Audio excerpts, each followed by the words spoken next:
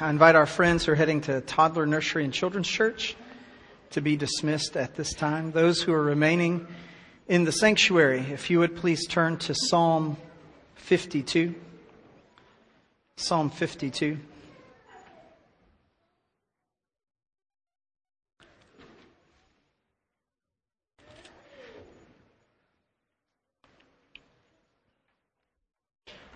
Psalm 52, beginning in verse 1. For the choir director, a maskil of David, when Doeg the Edomite came and told Saul and said to him, David has come to the house of Ahimelech. Why do you boast in evil, O mighty man? The loving kindness of God endures all day long. Your tongue devises destruction, and like a sharp razor, O worker of deceit. You love evil more than good, falsehood more than speaking what is right. Selah. You love all words that devour, O deceitful tongue. But God will break you down forever. He will snatch you up and tear you away from your tent and uproot you from the land of the living. Selah. The righteous will see and fear and will laugh at him, saying, Behold, the man who would not make God his refuge, but trusted in the abundance of his riches and was strong in his evil desire. But as for me, I'm like a green olive tree in the house of God. I trust in the loving kindness of God forever and ever. I will give you thanks forever because you have done it. And I will wait on your name, for it is good in the presence of your godly ones. Let's pray together. Father God, thank you for your word. Father, thank you for its truth. Father, thank you for how it challenges us, how it shapes us, how it changes us, how it transforms us. Thank you for the means of grace that it is to us.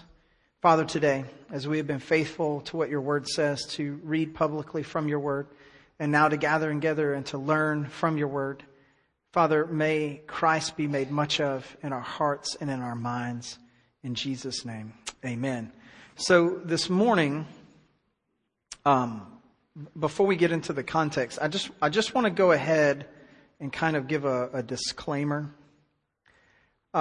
This is a really hard sermon to preach. And for some, it will be a really hard sermon to hear. Now, I know some guys personally. This would have been a very easy sermon for them to preach. Because their struggles getting to the place where they became preachers were not my struggles. Just like there's some sermons that I can preach that would be hard for them. Because everybody has different things that they struggle with. I had a great personal struggle in my life with the misuse of my mouth and my words. It was very profound.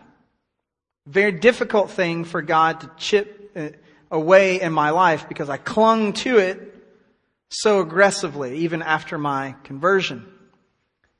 And even still to this day, there's this horrible monster locked up inside of a cage, inside my soul, that has conversations with people that I know I cannot have, not be pleasing to the Holy Spirit. For me to respond in that way, to talk that way, to use the language that gets used by that monster in the cage, to run people down the way and I'll just being vulnerable and honest. Rarely does a whole day go by for me where I'm not looking at somebody in the face, having a conversation with them, and the monster's voice in my head's going, hey, say this. And I'm like, I can't say that. And so I don't say that. Praise be to God, all glory to Him. But when I hit a passage in Scripture that talks about the evil use of the mouth, it's hard for me. And then God's funny about it because He's like, I want you to preach on it on Sunday. Tell everybody else how they need to use their mouths. And it's tough. It's not easy. So this morning, this is going to be hard for me. So if this hits you funny, you don't like it, I'm not really that sorry about it. Because I've had to deal with this all week long. You get 40 minutes, okay?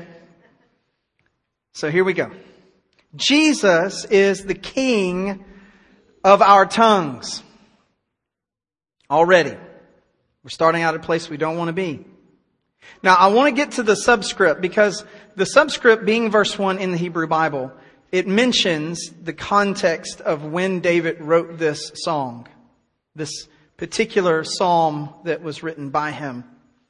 And it's when Doeg the Edomite came and told Saul and said to him, David has come to the house of Ahimelech. So if you want to turn back, you can. I'm just going to read it.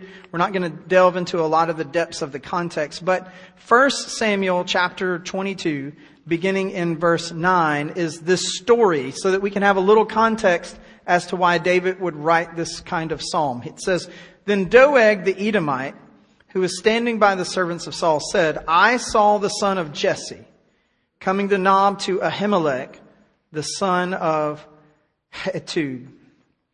And he inquired of the Lord for him, gave him provisions, and gave him the sword of Goliath, the Philistine.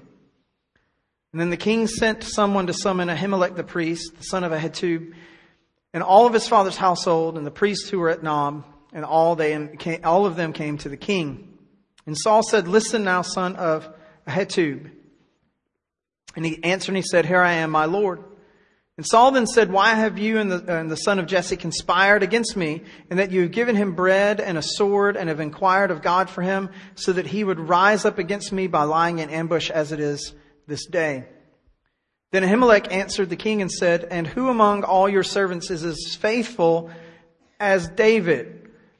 Just want to pause here. This is not the sermon for today, but may God give all of us this level of boldness in the face of someone who could kill us just for speaking the truth. Because this is really awesome what's happening here. Even the king's son-in-law, who's the captain over your guard and is honored in your house. Did I just begin to inquire of God for him today? Far be it from me. Do not let the king impute anything to his servant or to any of his household of my father, for your servant knows nothing at all of this whole affair. But then the king said, You shall surely die, Ahimelech, you and all of your father's household. And the king said to the guards who were attending him, Turn around and put the priests of the Lord to death, because their hand also is with David, and because they knew that he was fleeing and he did not reveal it to me. But the servants of the king were not willing to put forth their hands to attack the priests of the Lord. And then the king said to Doeg, You turn around and attack the priest. And Doeg the Edomite turned around and attacked the priest. And he killed that day 85 men who wore the linen ephod. And he struck Nob, the city of the priests, with the edge of the sword, both men and women, children and infants, also oxen, donkeys, and sheep he struck with the edge of the sword. But one son of Ahimelech, the son of Ahitub, named Abiathar, escaped and fled after David. And Abiathar told David that Saul had killed the priest of the Lord. And David said to Abiathar, I knew on that day when Doeg the Edomite was there that he would surely tell Saul, I have brought about the death of every person in your father's household. Stay with me, do not be afraid. For he who seeks my life seeks your life, and you are safe with me. It's in the context of this story that David writes this psalm. And he writes in the context of the madness of a king. The king has completely lost his mind. And the treachery of those around a mad king who are seeking honor and power. Hashtag, we're about to start voting. All right, sorry, that's all extent of my political engagement from the pulpit.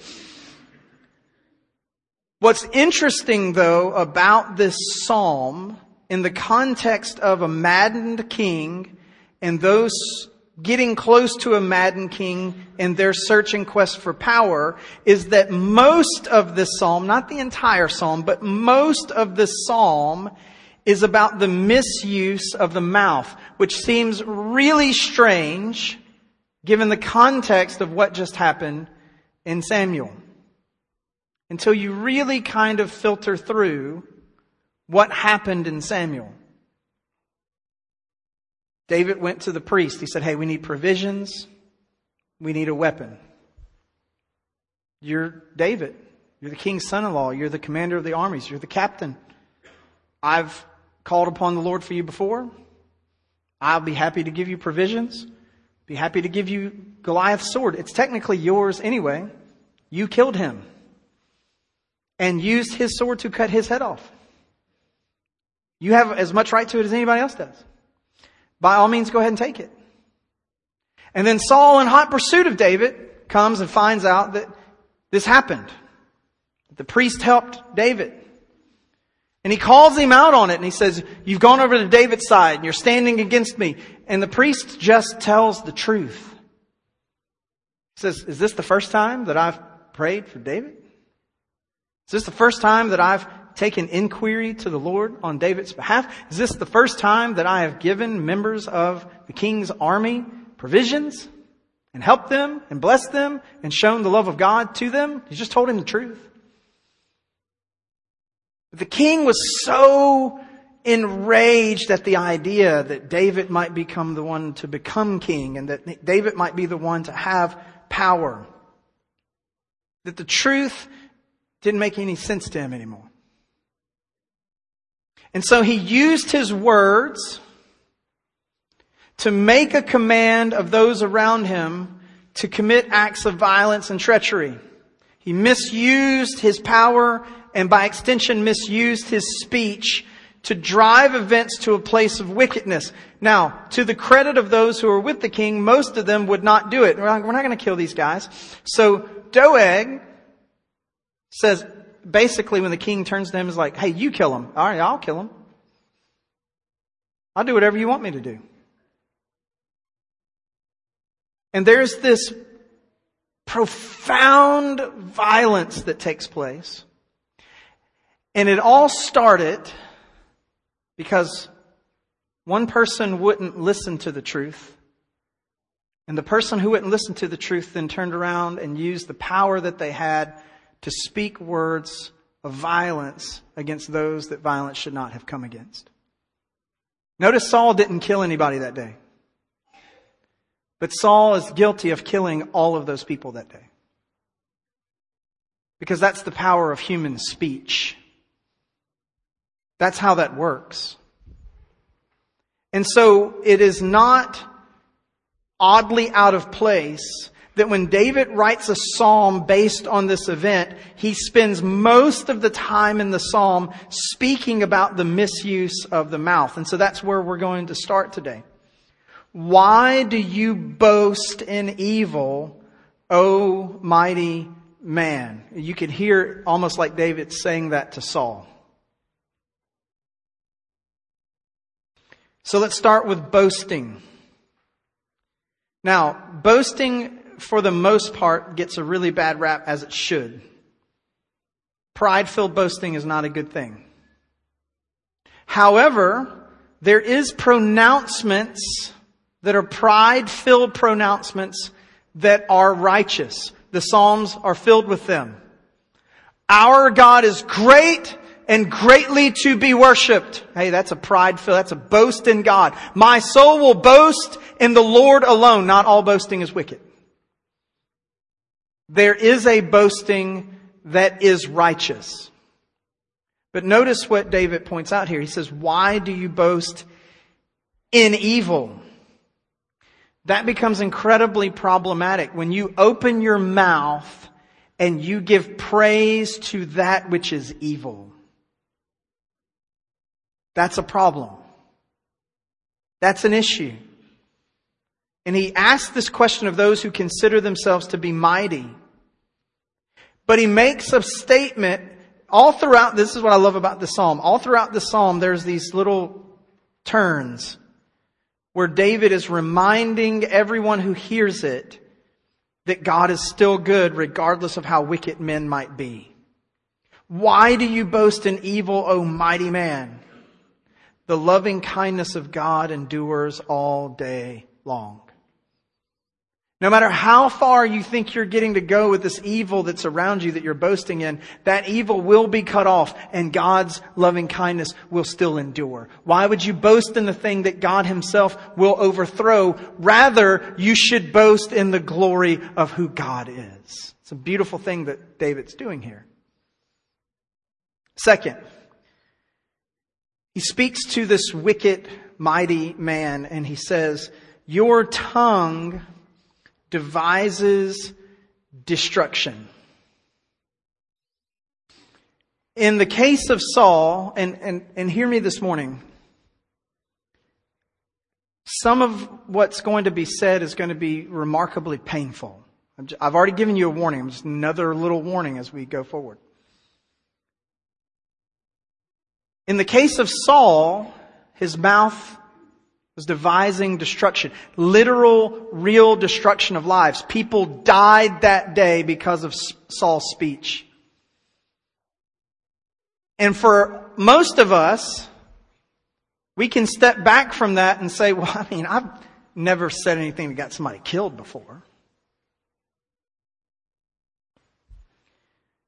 But most of us, if we're honest, have said some things in our lives to people or about people that have essentially destroyed their lives. We've run them down. We've beaten them over with our mouths. We've been brutal with our speech. We've destroyed and maligned their character with anybody that would listen to us talk about this. Oh, that guy? Did you know? Hey, have you heard? Hey, did you see? Some old school Baptist prayer meetings used to be the world's worst. Hey, listen, y'all, we need to pray for Miss Sue and Sally. Let me tell y'all what they did. And here we go, destroying people's lives in the guise of a righteous prayer request. Can't say amen, say ouch. This is the reality of the destructive power of speech. It devises destruction. Notice the language that it used. It says that it's sharp razor. Sharp razor.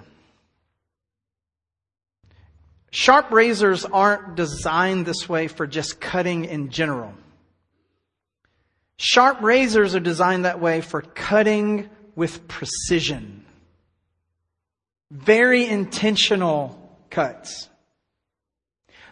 When you go to have a surgical procedure done, you want your surgeon, if it's a manual surgery, not a laser-based surgery, to have a sharp razor.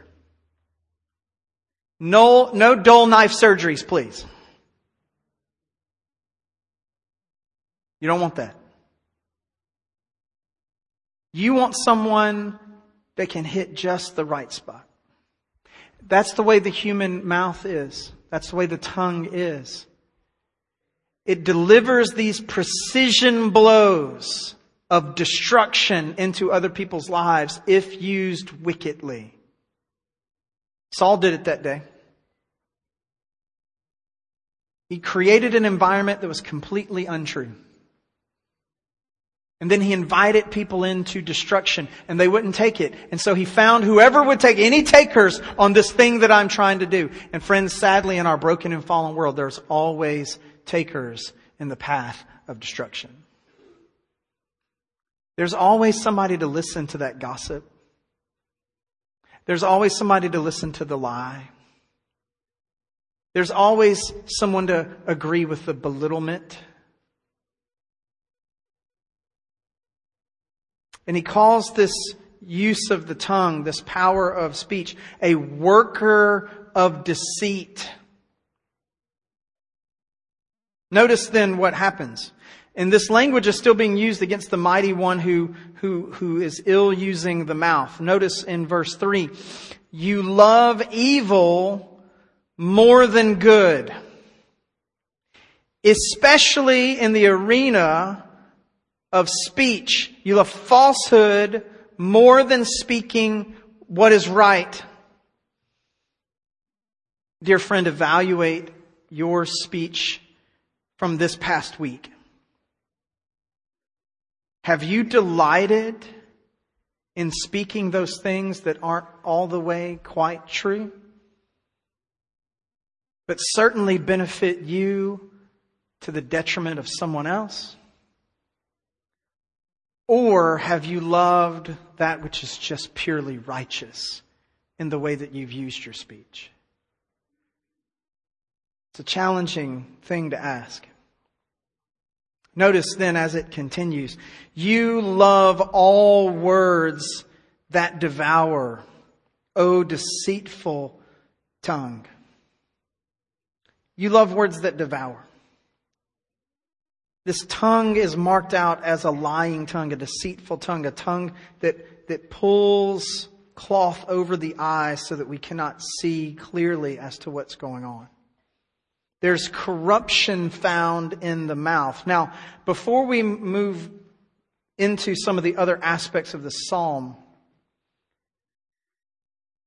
here's what you need to understand about God's care for human speech. There's a lot of issues that Christians take seriously, and they should. A lot of issues. We should take seriously the abortion issue. We should take seriously human sexuality, particularly as it relates to homosexuality. We should take that seriously.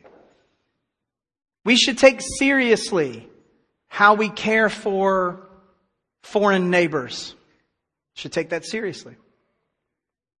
Here's the thing, though. Particularly those first two issues of abortion and homosexuality, if you were to collectively combine the explicit verses in the Bible about those two issues, you might land on about 15, 20 tops. When you walk through the whole of the Scripture and it gives warning and command about the use of your mouth and your tongue, you run into literally hundreds upon hundreds of passages about how God expects those made in His image to speak and not speak. God has given a profound weight of importance to the use of speech by those made in His image. And it's usually something that you never really hear or see Christians talking much about. We have example upon example recorded it forever on the internet. Because, by the way, this is just a hardbound copy of this. It's still speech. It's just written down instead of spoken out loud. And we have literally hundreds of thousands, if not millions of examples of Christians misusing their mouths every day, recorded forever on the internet. And almost no one calling them out on how wretched it is to abuse other people with your language and your speech. And yet God, hundreds and hundreds and hundreds of times in His Word, gives severe warnings to those who would say they are His covenant people about how they speak to other human beings. And the overall Christian response to that, for the most part, is, You're not going to get people to go out and have a rally with picket signs about, put a watch over my tongue. You're not going to see that rally. Nobody's coming to that fundraising event. It's just not going to happen. And yet God cares profoundly about how we speak and how we talk and how we engage with other human beings with our mouths. Some of the most severe warnings, and we'll get to a couple of them in a second, in Scripture are about the misuse of the tongue. And so notice God's judgment on those who have this issue. Listen to what it says. Friend, this is aggressive. This is aggressive. But God will break you down forever. Ooh. Okay. And He will snatch you up and tear you away from your tent and uproot you from the land of the living. That's God's declaration of judgment on the wicked man who uses his tongue deceitfully to promote that which is evil rather than that which is good. Friend, do you hear this? But God will break you down forever. He will snatch you up and tear you away from your tent and uproot you from the land of the living. And then what happens when God does this? Then the righteous will see, and guess what they'll do? And fear. Understatement of the century. The righteous will see this and become afraid. And then will laugh at him. I love how the transition happens. Oh wait, that's not for us because we're actually in God's covenant and we've been living righteously, conforming to His image because of the grace of Jesus. Oh, look what happened to you. And then it's like, wait, isn't that you using your mouth incorrectly? But that's for another day. Behold the man who would not make God his refuge, but trusted in the abundance of his riches and was strong in his evil desire. This language of evil desire covers a huge gamut of things. But the language there, he was strong in his destruction, in his destroying capability. And this is the righteous response. The righteous, they see it and they fear and they laugh. God's judgment has come. Man has trusted in his own success and his own privilege and his own place and his own prestige. And he has a longing for all of his own evil desire. That's what happens here. But notice as it continues, when you get to verse 8, it says, the righteous grow in the house of God. But as for me, I'm like a green olive tree in the house of God. There's growth that's happening. And where is the trust to be found? I trust in the loving kindness of God. Remember, that's that mercy-filled love that removes wrath. It's the sacrificial system love. There's another that has been punished and I have been set free. And I will give thanks and I will wait. The notion of waiting in the Old Testament is the idea of having hope. I will wait on your name, for it is good in the presence of your godly ones. So I'm going to trust in God's mercy-filled love. I'm going to give thanks to God for what He's done in my life. And I'm going to hope in God's name among the godly ones. In other words, I'm going to find deliverance from this by God's grace in God's community. In our individualistic reality of Christianity here in America, particularly in the American West, we really do shun the notion of transformative community. But the reason God places us in a community like the one that we're in, right now, is so that the community can help us look more like Jesus. Listen, I've been the pastor of the church for over 12 years. There have been more times than I would like to admit where I have said things to people that are true. And a lot of times that's our defense mechanism as Christians. Well, I'm sorry that they got mad and offended. All I did was tell them the truth. Yeah, and you told them the truth like a jerk. And the jerk part didn't have to be there. You could have still told them the truth. More times than I'd like to admit, I've had people who love me, even as the senior pastor, enough to come to me after the fact and say, hey, Philip, I agree in essence with everything that you said to that person. But these adjectives that were in there, the tone and the sharpness and the harshness and kind of the brutality with which you delivered what you said, man, you probably ought to go tell them you're sorry for that. What? Tell somebody I'm sorry for telling them the truth. No, yeah, you told them the truth. But man, you told them the truth in the worst, roughest possible way. And I wouldn't have gotten that if I weren't in a community of godly ones who were willing to look at me and love me enough and say, hey, what you're doing is not best. And if I weren't willing to yield myself to the grace that can be found in a community like this one and say, you know what, I want to be what's best. And that probably wasn't it. This is the beauty of what happens with a righteous response. The righteous respond in a different kind of way. And so let's talk for a second as we get ready to close about the mouth of the righteous. Why is speech such a big deal to God? Well, it's because there's power in speech. In the beginning, God created the heavens and the earth. And the earth was formless and void, and darkness was over the surface of the deep, and the Spirit hovered over the waters. And then God said, "Let there be light." And there was light.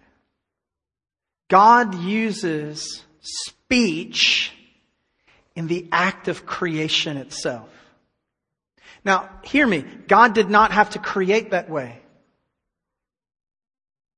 He's all-powerful, all-sovereign, all-knowing, all-strong, all-great, all-wise God. God could have done anything to create. And God chose, in His sovereignty, to speak creation into existence. And friends, there's something going on there more than just God creating. God is demonstrating to mankind the power of the spoken word. It's substance in His divine economy of salvation and redemption that is to come. You say, "Philip, you're overstating it." No, because He gave to humans the power of this same kind of speech. Remember in the creation story, chapter 2 of Genesis. And it says that God created all manner of creatures. And He brought them to the man that He had made for that man to do what? What? To name them. For you to call them by whatever name they would be. Power of speech. This thing that I did, speaking to create, I'm going to let you as my image bearer share in it, unlike all the other creatures. Do other creatures have forms of communication? Yes, they do. I'm not going to be one of those guys who stands up here and be like, people are the only ones that God made to be smart enough to talk to each other. No, there's pure, clear demonstration that other animals have forms of communication. Not like us. You don't have to be a profound student of the sciences to know that human speech is radically different than any other form of animal communication. Radically different. Last time I checked, dolphin chirps have never caused World War II in the ocean. Like, there's a sudden loss of fish population in the ocean today. We traced it back to a speech given by a particular dolphin that was based out of Germany. And no, you don't get that, okay? But what you get from human speech is the ability to change the entire course of the world. Why? Because our capacity of communication is a gift given to us by God as we bear His image. Listen, hear to me this morning. This isn't blasphemy. This is just truth of the Scripture. We use words the way God uses words. That's one of the gifts that He's given to us as image bearers. Friends, that's profoundly powerful and incredibly dangerous if misused. Can you imagine for just a moment if God were not completely holy and righteous, and what His speech could do to this universe if He were driven by sin rather than holy righteousness? I don't even want to begin to think about it. I've already seen what we have done to this world with our speech being driven by wickedness. And we're not nearly as powerful as God is. Third, God uses speech, the spoken or written word, to declare truth about Himself and our salvation. When God, in His sovereign wisdom, determined to help humanity understand the path of deliverance from sin, He gave to us words. In fact, in that word, He makes a declaration. He says, I have two forms of revelation. I have all the things that I've made, and the things that I've made show my glory. You should know who I am through what I've made, but none of you can be saved from your sins by looking at what I've made. The only way that you can be saved from your sins and know the righteous path that I have for you through my Son Jesus Christ is my second but greater revelation, my word given to you. It's powerful. It's powerful. And finally, Jesus himself is called the Word.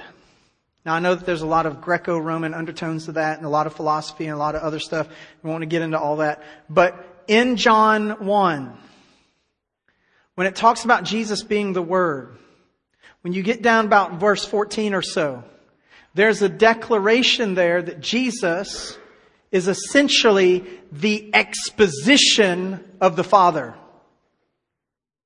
He has come to make the Father known. And how did He predominantly do that? By telling us. By using words. People wrote them down so that we would still have them. So I want to close briefly with two other passages of Scripture. Of the hundreds and hundreds and hundreds that we could choose from. Two other passages of Scripture because I really want to drive home how Jesus needs to be the king of our tongue.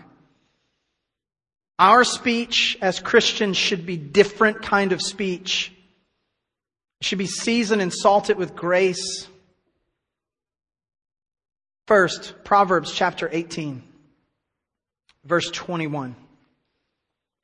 Death and life are in the power of the tongue, and those who love it will eat its fruit.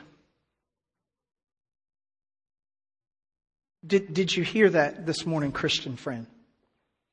The Word of God, fully capable of delivering to us all of God's perspective about Himself and about our need for Him and about how we should order our lives, says to us that death and life are in the power of the tongue.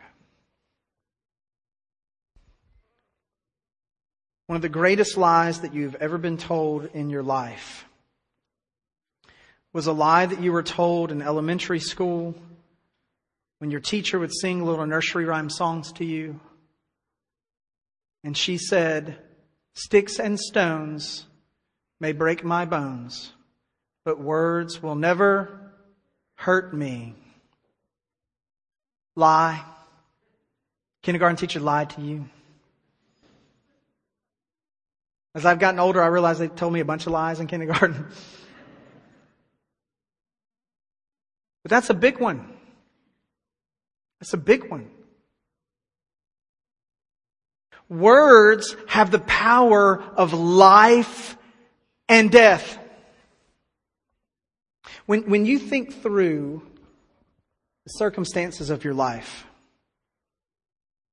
when you think through the greatest highs and the greatest lows that you have ever experienced in your life, almost all of them, not every single one, but almost all of them have been tied to some sort of verbal event.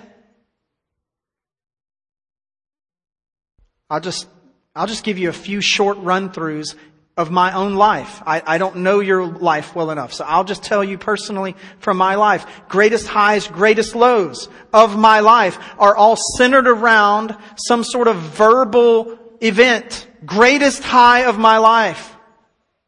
Hearing finally that sermon that God used through the power of the Holy Spirit to make me aware of my need of Jesus. And then my voice calling out to Jesus out loud for forgiveness and deliverance from my sin. Greatest thing that's ever happened to me in my life. It's a verbal event. Verbal event that I'm still shocked by that happened. I'm still not sure how, but I'm just glad every day that it did. I asked a certain young lady, "Hey, will you marry me?" And she seemed excited to say yes. Awesomely great day for me. It's fantastic.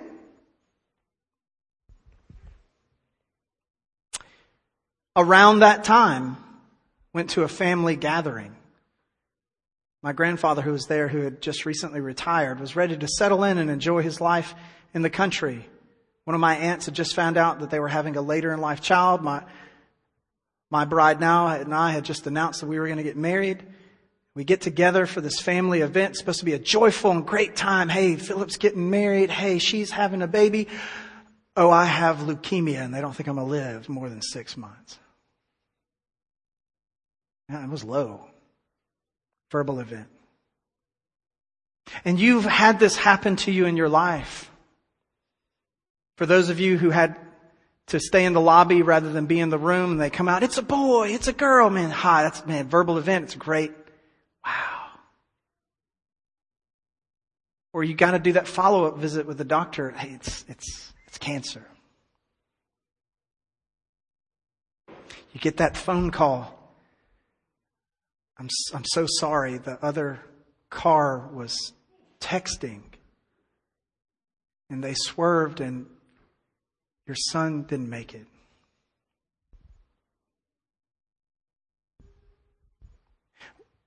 I'm so sorry. We don't hear the heartbeat anymore.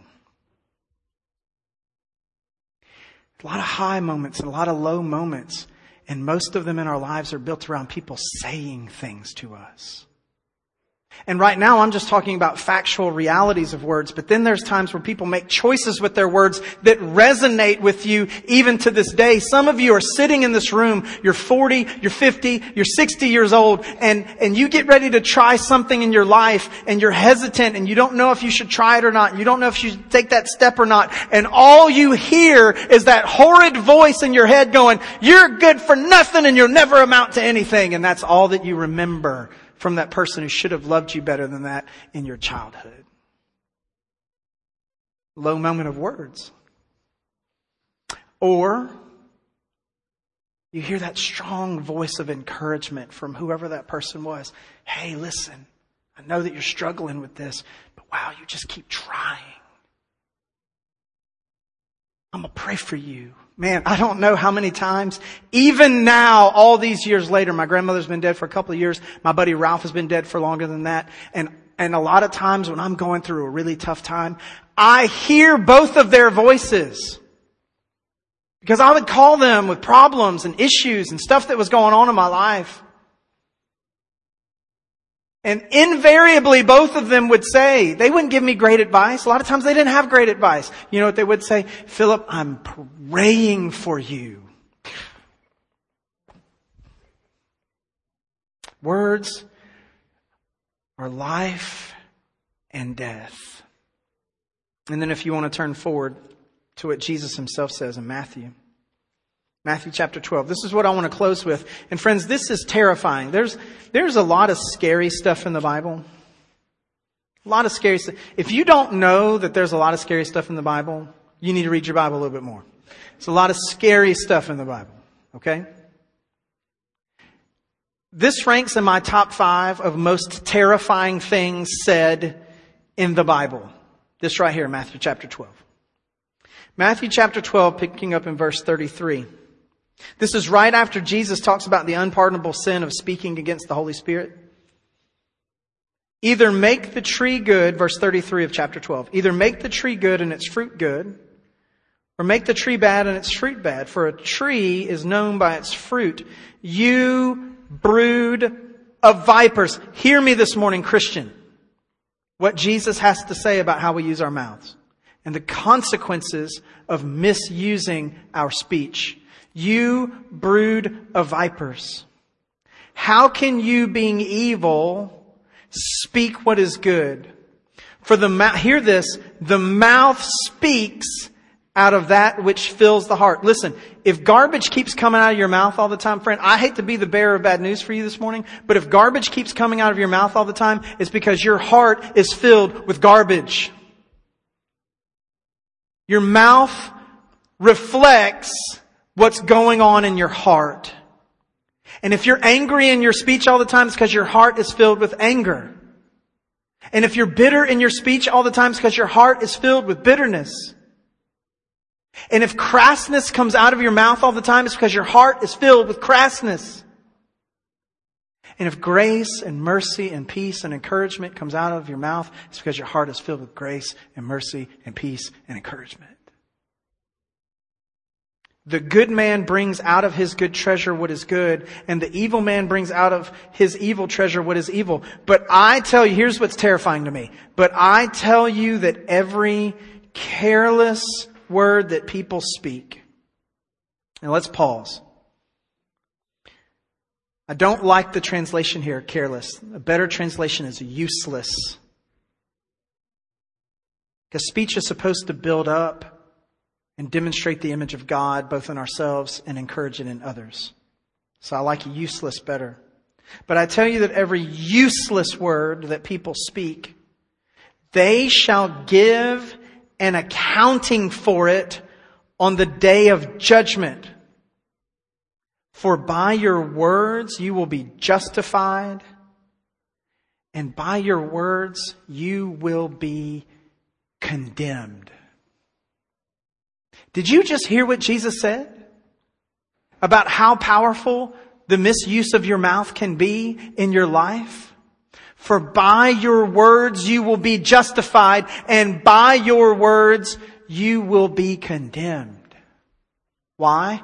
Because our speech, either this way or watch out this way,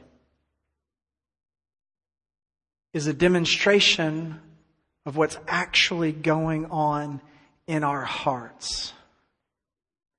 The use or misuse of our mouths is one of the greatest outward demonstration of what kind of fruit is being born in our hearts. Is it coming from a good tree or is it coming from a bad tree? And so Jesus isn't saying that this is a works-based salvation. Hey, if you just talk real nice, you get to go to heaven. That's not what he's saying. He's saying that the stuff that's coming out of your mouth is an actual demonstration of what's really going on in your heart. I had an old preacher tell me one time, I'll close with this. Had an old preacher tell me one time, he said, Philip, he said, there's a whole bunch of people who claim to be Christians. I sure wish that their mouth would prove it every once in a while. It's so right. Because out of the heart comes the abundance of speech. Out of the heart comes the overflow of the mouth. Hundreds and hundreds and hundreds of verses warning us to be people of grace-filled speech. And I'll just be honest, it's a struggle. It's a struggle for me. It's a struggle. It's so much easier to just run somebody down. It's so much easier just to tell somebody off. It's so much easier just to complain and to be bitter and to be frustrated and to be crass and to be sharp and to be harsh than it is to yield to the work of the Spirit and to cultivate inwardly those things that then can come through the mouth outwardly. But be encouraged, friend. Be encouraged. What is our psalm saying? Be encouraged. If you've turned away from it, turn back to Psalm 52. Be encouraged this morning.